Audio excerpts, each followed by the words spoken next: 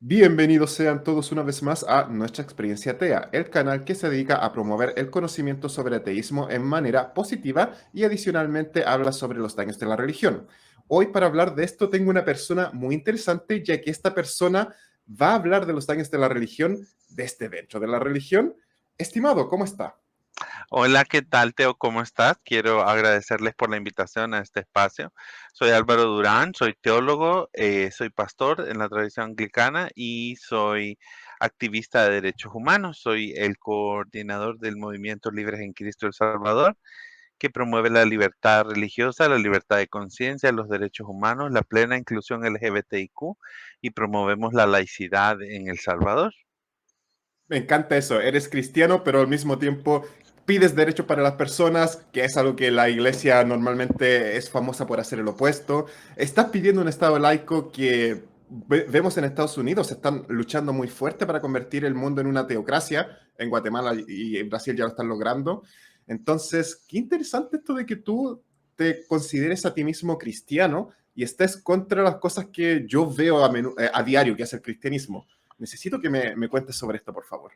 Sí, fíjate que en ese sentido creo que una de las principales barreras para poder entender el tema de cuál es el lugar que ocupan las personas de fe en un mundo, en espacios democráticos y en sociedades democráticas, particularmente en América Latina, cuando nosotros hablamos de que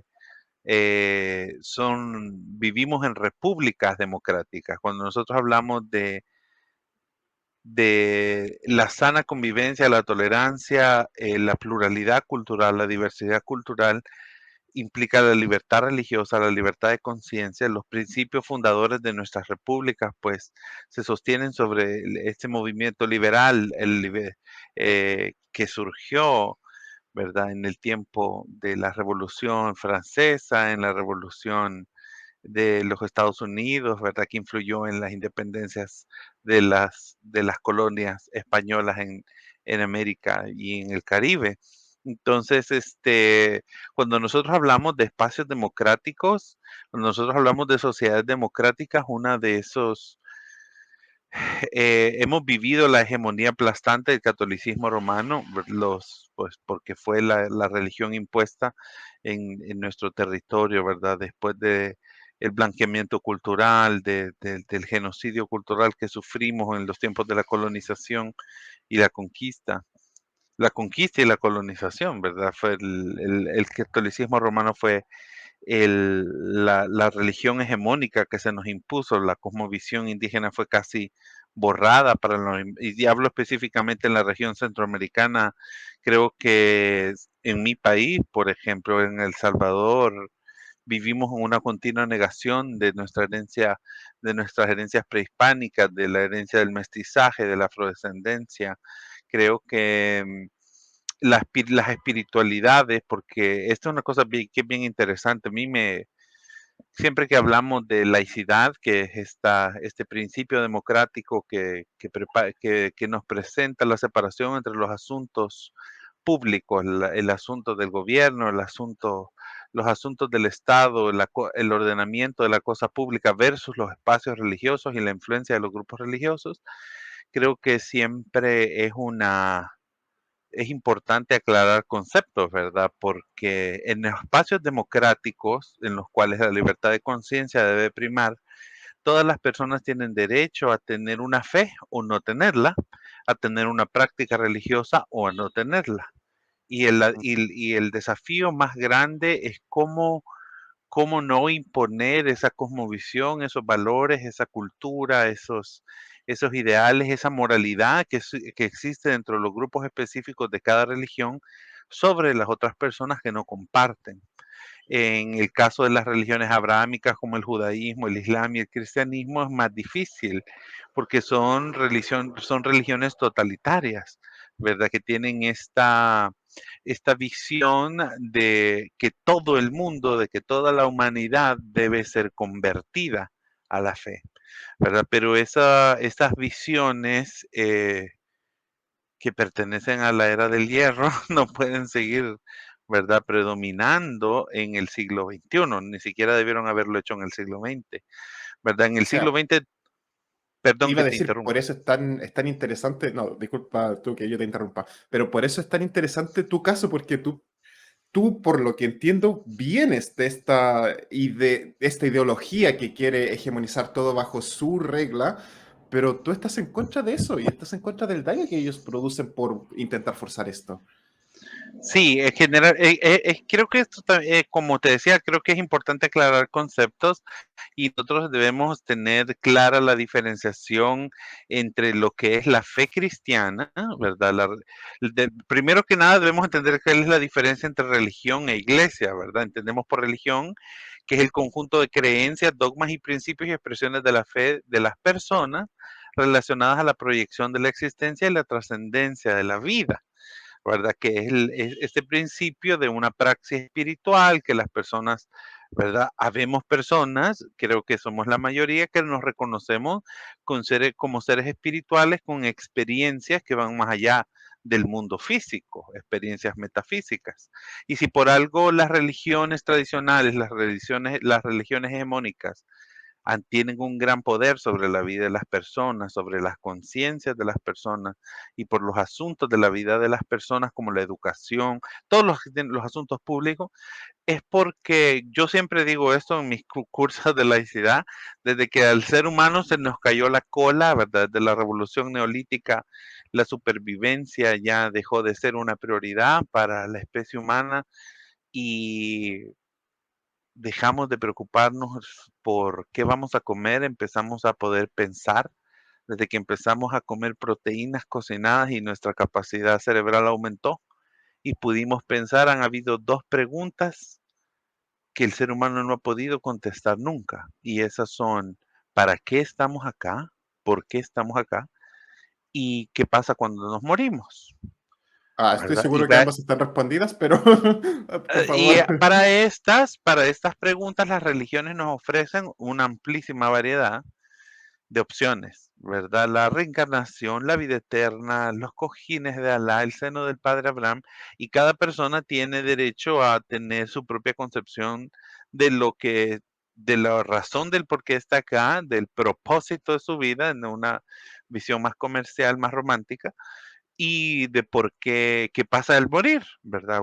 Algunas personas quieren creer que reencarnan, otras que es el final y ya no hay nada más, otras que hay una vida en el mundo futuro para quienes así lo desean creer, y ese es su derecho, ¿verdad? Es un derecho a la libertad de conciencia que está contenido en la declaración, nuestras cartas magnas, ¿verdad? Y en los principios, en los derechos humanos, que son estos principios éticos que plantean la coexistencia ciudadana democrática que tenemos en el mundo occidental. Entonces, por iglesias, bien interesante. Yo soy creyente, pero no hay, el cristianismo no podemos decir, hay una sola visión del cristianismo, no hay una sola manera de No, hay entender 40.000. exactamente, reconocidas por el Consejo Mundial de Iglesias. Ujú. Eso deja de fuera a millones de personas que también se afirman cristianas y que están fuera de esa clasificación. Entonces, habemos cristianos que somos cristianos progresistas, como se nos conoce, o cristianos liberales, que entendemos que hay un cristianismo cultural, ¿verdad? Y que es ese conjunto de rasgos culturales comunes entre la mayoría de personas que profesan la fe cristiana y que se experimentan en la esfera pública de la vida, ¿verdad? Que provienen de esa imposición, de esa cosmovisión, de la colonización, de estas ideologías que son comunes, ¿verdad? Reconocemos que hay una hegemonía cristiana también que es negativa, ¿verdad? Que hace, que ejerce un predominio sobre el cristianismo, llamémoslo así, este cristianismo cultural que no tiene que ver con la fe, ¿verdad? Nosotros no, la mayoría de países latinoamericanos vivimos en un cristianismo cultural.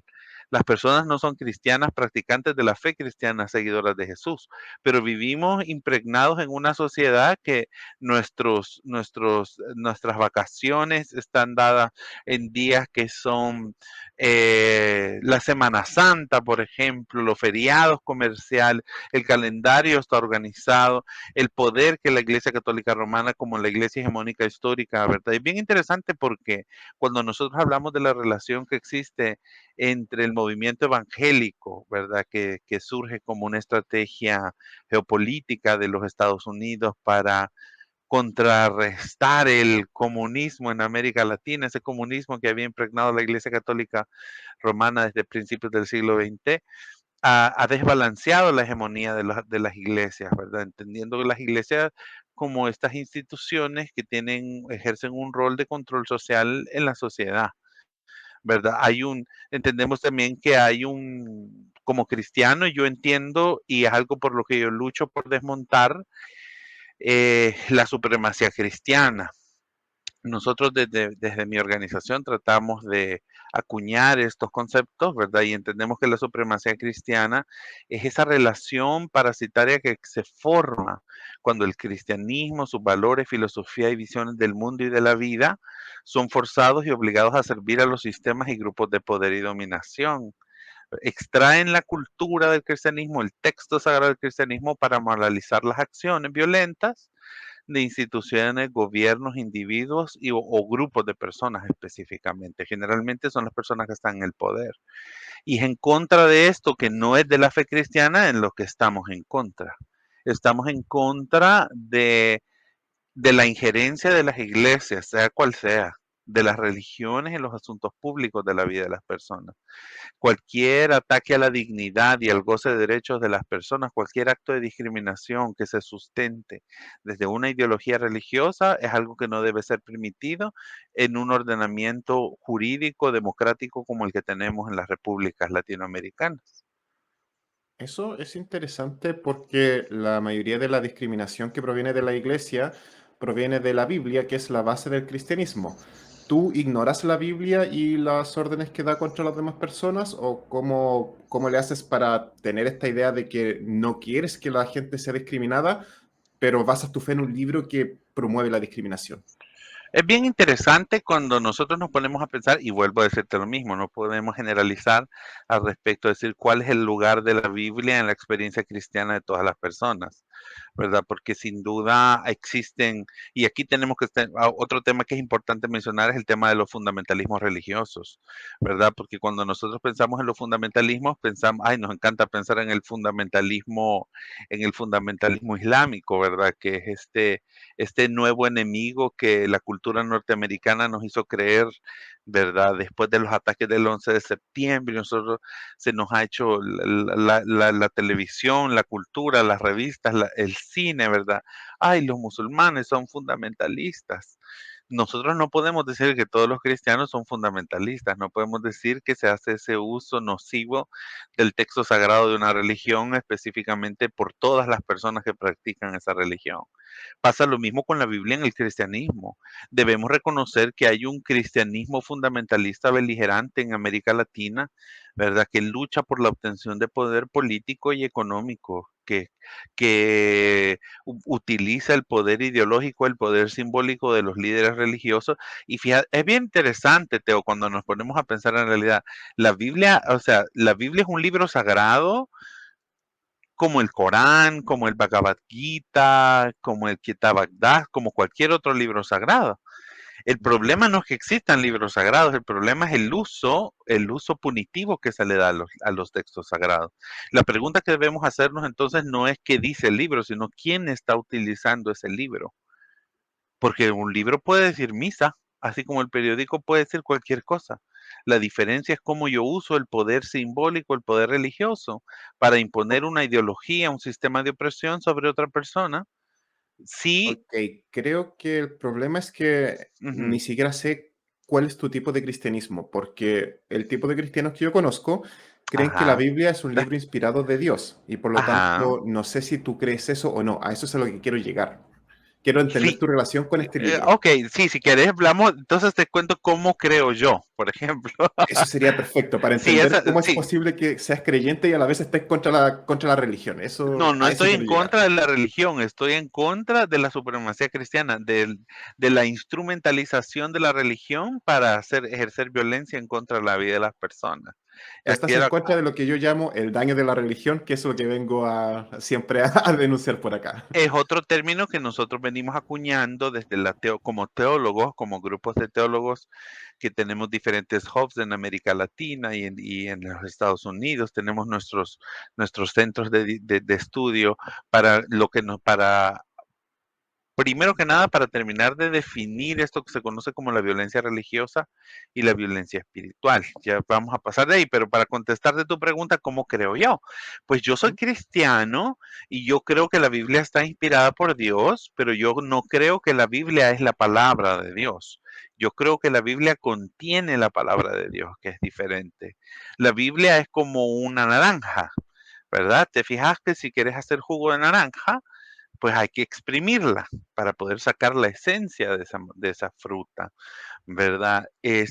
Y lo que resulta para mí son las enseñanzas, la filosofía y el ejemplo de Jesús de Nazaret como un ejemplo de vida, como un ejemplo de la construcción de una nueva humanidad, de una nueva manera de entender la vida, no solamente de las personas, sino de ponernos, situarnos en una nueva relación con toda la creación, Eso, con todo lo que existe. Entonces, yo no soy un cristiano fundamentalista, si esa es tu pregunta. Yo pertenezco a un grupo de personas, a un grupo, creo que somos quizá de las 44, de las 40,000 maneras de ser cristiano, como tú los mencionaste, creo quizás somos como unas 6,000 denominaciones. Y por denominaciones te digo grupos de iglesias, ¿verdad? No te estoy diciendo de congregaciones, no estamos hablando de que son 6,000 parroquias o 6,000 congregaciones en el mundo, estamos hablando de denominaciones que entendemos que situamos la Biblia y entendemos la Biblia como una revelación continua que, no ter- que llega hasta un momento, pero Dios sigue hablándole al pueblo de Dios. Dios nos sigue hablando a nosotros y nos guía a entender los desafíos de la convivencia humana, entender los problemas sistémicos que causan la muerte no solamente de las personas, sino de toda la creación. Así ok, es como creo creo yo. que, creo que hay mucho de qué hablar, pero acá no estamos hoy en día para hablar de cómo crees, simplemente quiero saberlo para Exacto. entender. Y por eso creo que es tan importante ahora que ya comprendemos que tú escoges, voy a decirlo así, quizás suene mal, que tú escoges ciertas partes de la Biblia porque ves un mensaje en ellas. No sé si lo quieres No, parafrasear. quizás no. Yo creo que la Biblia debemos leerla como un todo y debemos reconocer que, por ejemplo, bueno, yo te digo una cosa, la Biblia es un libro que difícilmente yo se lo regalaría a un niño, y te lo digo como cristiano, ¿verdad? Creo que la Biblia es un libro para adultos, ¿verdad? Donde nosotros debemos entender que hay cosas que son humanas en la Biblia, hay cosas que requieren y urgen una interpretación que no podemos tomar de forma literal, hay cosas que debemos entender que son, la Biblia no es, yo personalmente como cristiano, como creyente, como teólogo, creo que la Biblia nos cuenta la experiencia de un pueblo específico acerca, valga la redundancia, de su experiencia de la divinidad. Pero eso no Oh, es determinante ni tampoco es regla final yo no voy a copiar y pegar para mi contexto y para mi vida. Yo tengo que hacer un análisis ético de qué es lo que plantea, ¿verdad? Creo que para entenderla, sí hay que leerla como un todo, pero hay que saber cómo leerla. como eso es de verdad es un tema demasiado largo y que da para demasiado para hablar, pasemos entonces cómo tú, de esa forma que tú entiendes en la Biblia, Sí, cómo es que haces este movimiento del cual eres parte, que, insisto, me sorprende mucho que quieras esta separación. Aunque no, he visto otros grupos religiosos que creen que el Estado no tendría por qué meterse en lo que puede y no puede hacer la Iglesia, así que también prefieren la separación de Estado e Iglesia. No sé cómo será tu Pues punto de vista. yo soy fiel creyente que en los ordenamientos jurídicos latinoamericanos la iglesia no debería tener ningún tipo de injerencia sobre los asuntos públicos. Yo creo que se debería de romper finalmente esa relación histórica, hegemónica, parasitaria que tienen las instituciones religiosas con los asuntos del Estado, ¿verdad? Deberíamos de dejar de tener líderes religiosos en las tomas de posesiones de los servidores públicos. Las personas que son líderes de culto o que son líderes prominentes dentro de una religión no deberían de ejercer cargos públicos porque los principios por los cuales se rigen los asuntos públicos de la vida de las personas no son los principios de una religión o de un libro sagrado o de una experiencia particular de un grupo de personas. ¿Verdad? Los principios éticos que norman los asuntos públicos de la vida de las personas son los que están contenidos en la Carta Magna y en la Declaración de los Derechos Humanos, como lo reconocemos en el hemisferio occidental, ¿verdad? Que son los principios reguladores, los principios guías. Ahora bien, yo quería mencionar algo que nosotros tenemos una campaña permanente para denunciar la violencia religiosa y espiritual y quiero compartirte por esto que tú mencionas que es el daño a las iglesias, el daño que ejerce la religión sobre las personas. Y, y yo quiero compartirte un poco lo que nosotros entendemos por violencia espiritual. Nosotros por violencia espiritual entendemos el daño emocional, psicológico y espiritual, entiéndase por espiritual, por aquello de que hay personas que no se reconocen como seres espirituales. Nosotros definimos por espiritual el autoconcepto, la autoestima, la proyección y trascendencia de la vida que es causado por ideologías o prejuicios religiosos y sociales que niegan la dignidad humana y el valor sagrado de una persona o grupos de personas. También entendemos la violencia religiosa como la violencia que se ejerce hacia grupos de personas que son religiosas.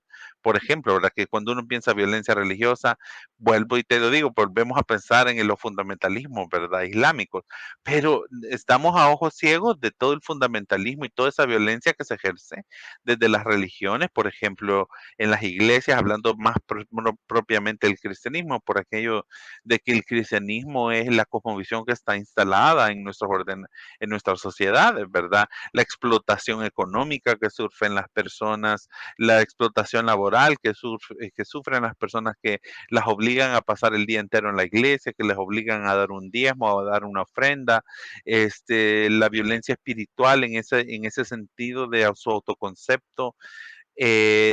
Por violencia religiosa nosotros entendemos que es este tipo de violencia, es toda acción violenta de omisión o de acción que está motivada por los preceptos, prácticas y prejuicios religiosos, los textos o las doctrinas acerca de un objetivo, incluyendo la violencia en contra de instituciones, personas, objetos, símbolos o acontecimientos religiosos, porque esta no se refiere exclusivamente a los actos cometidos por grupos o líderes religiosos o individuos, sino que incluye los actos cometidos en contra de los grupos también. Por ejemplo,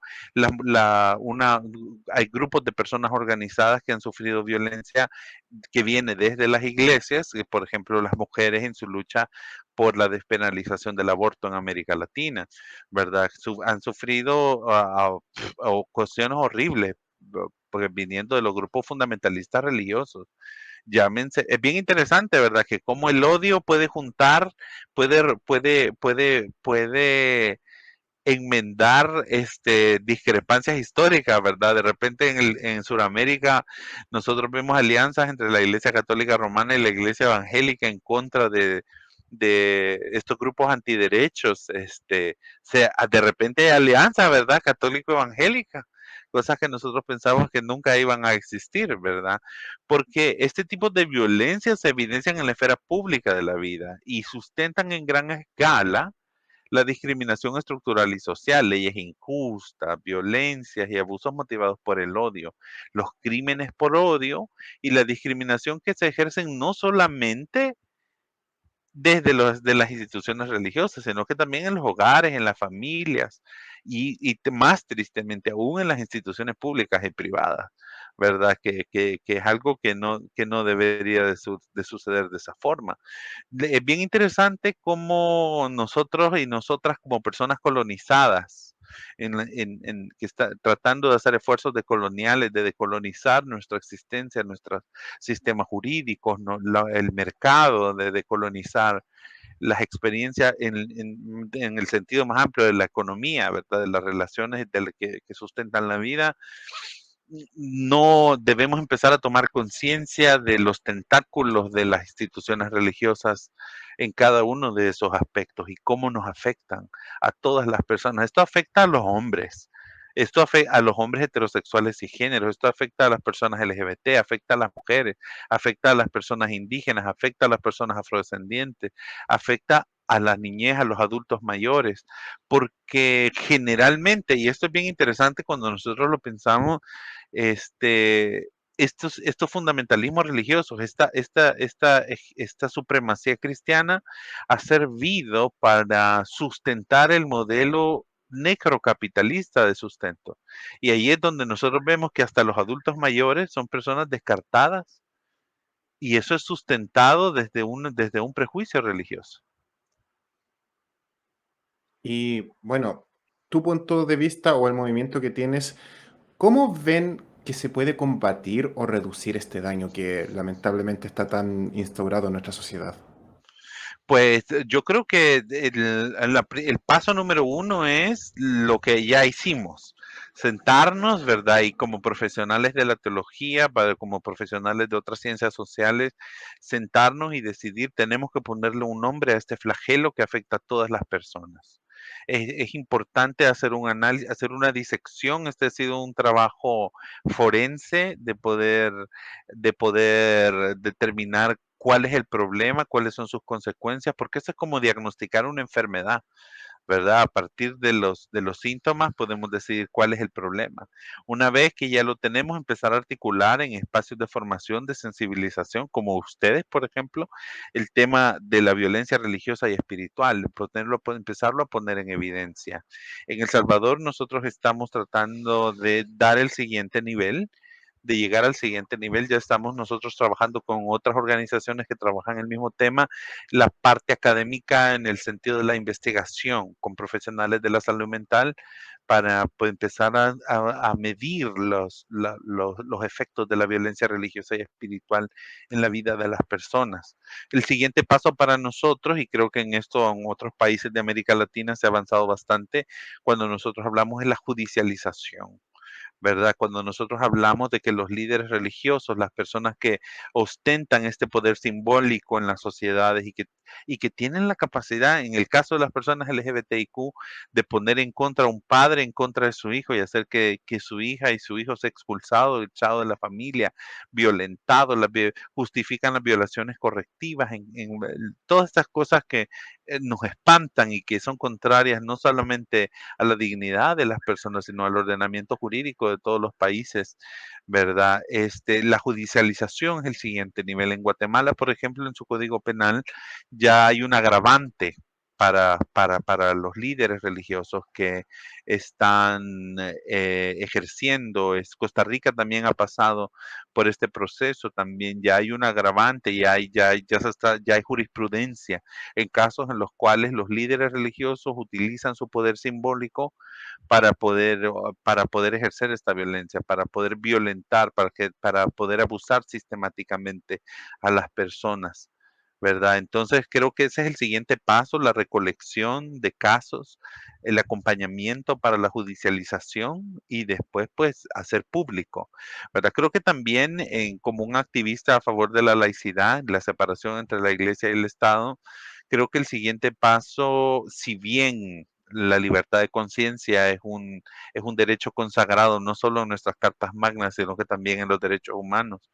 ¿verdad? En su declaración internacional, debe haber algún tipo de regulación. Yo creo que sería importante, este, yo creo que es importante, Argentina, por ejemplo, tiene una secretaría de culto, ¿verdad? Que tiene el trabajo de regular, digámoslo hasta cierto punto, las relaciones entre las iglesias y el Estado, ¿verdad? Y llevar el registro de los cultos, de las religiones, de las instituciones religiosas. Pero yo creo que a veces, en mi opinión personal, creo que hay que ir un paso más allá y empezar a regular este tipo de acciones que porque generalmente esto nos lleva a nosotros a la pregunta de lo religioso, lo espiritual pertenece al ámbito privado de la vida, ¿verdad? Cada persona en lo privado tiene derecho a creer, a pensar, a decir todo lo que quiera. Si usted quiere, yo siempre les digo a las personas, si usted quiere creer que yo soy el anticristo y que me voy a ir al infierno y que me voy a quemar por toda la eternidad, es su derecho. Usted tiene el derecho a creerlo. Y yo voy a defender su derecho a creerlo, aunque yo no crea lo mismo que usted, ¿verdad? Pero cuando las creencias de una persona, de un grupo de personas, afectan la dignidad y el goce de derechos de otras personas en la esfera pública de la vida, debe haber una regulación, debe haber un control. Y creo que ese sería el tercer nivel si lo queremos ver de esta manera. Maravilloso. Si solamente todas las religiones pensaran así como piensa tu versión específica en la cual quiere evitar este daño y esta violencia que se genera.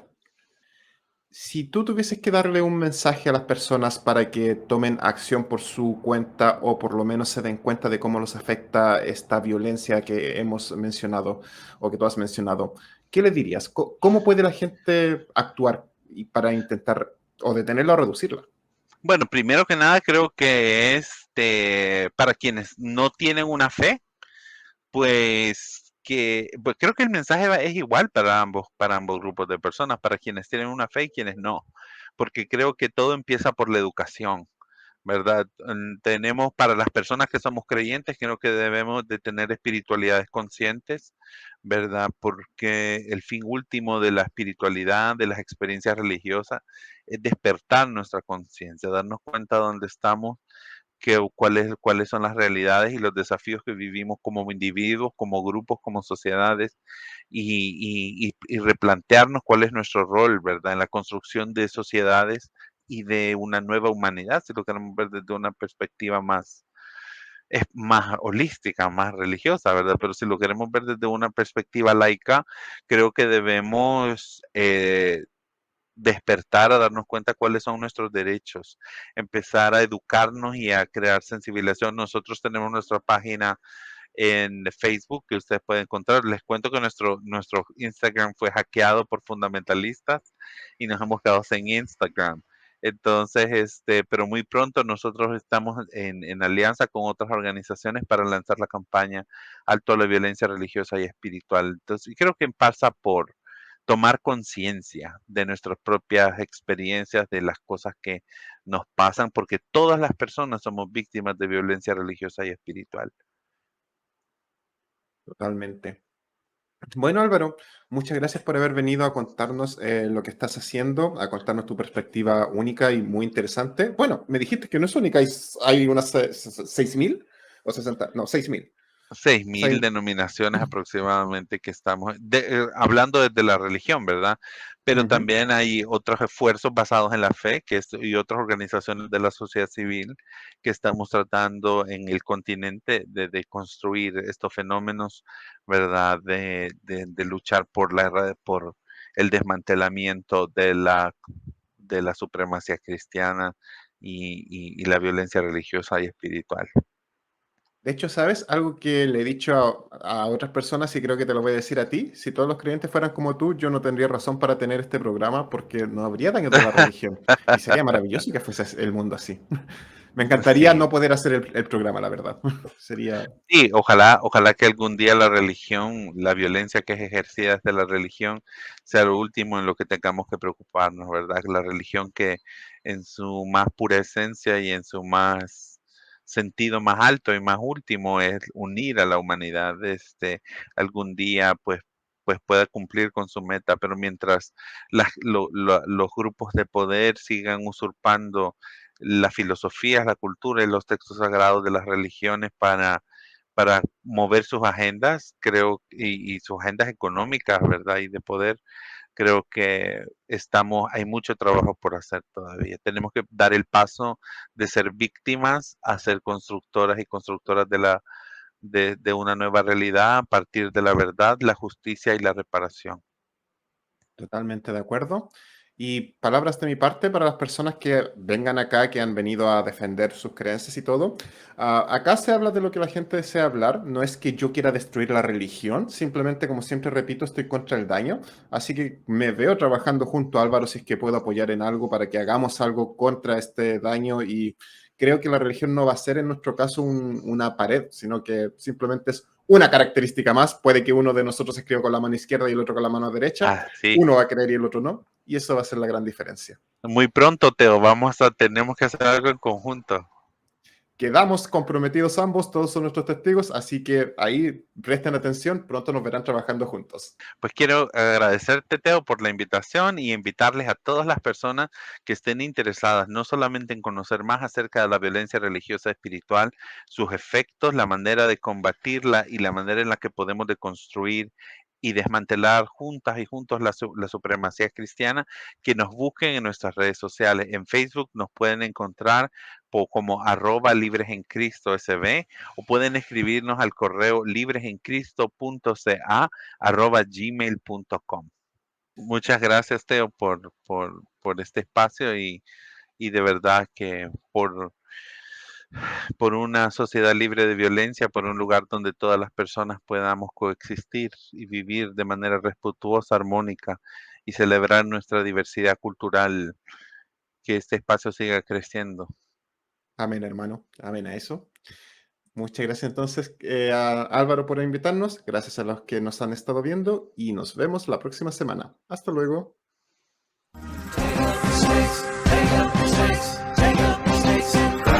I believe in the Bible signs, taking up serpents and drinking strychnine.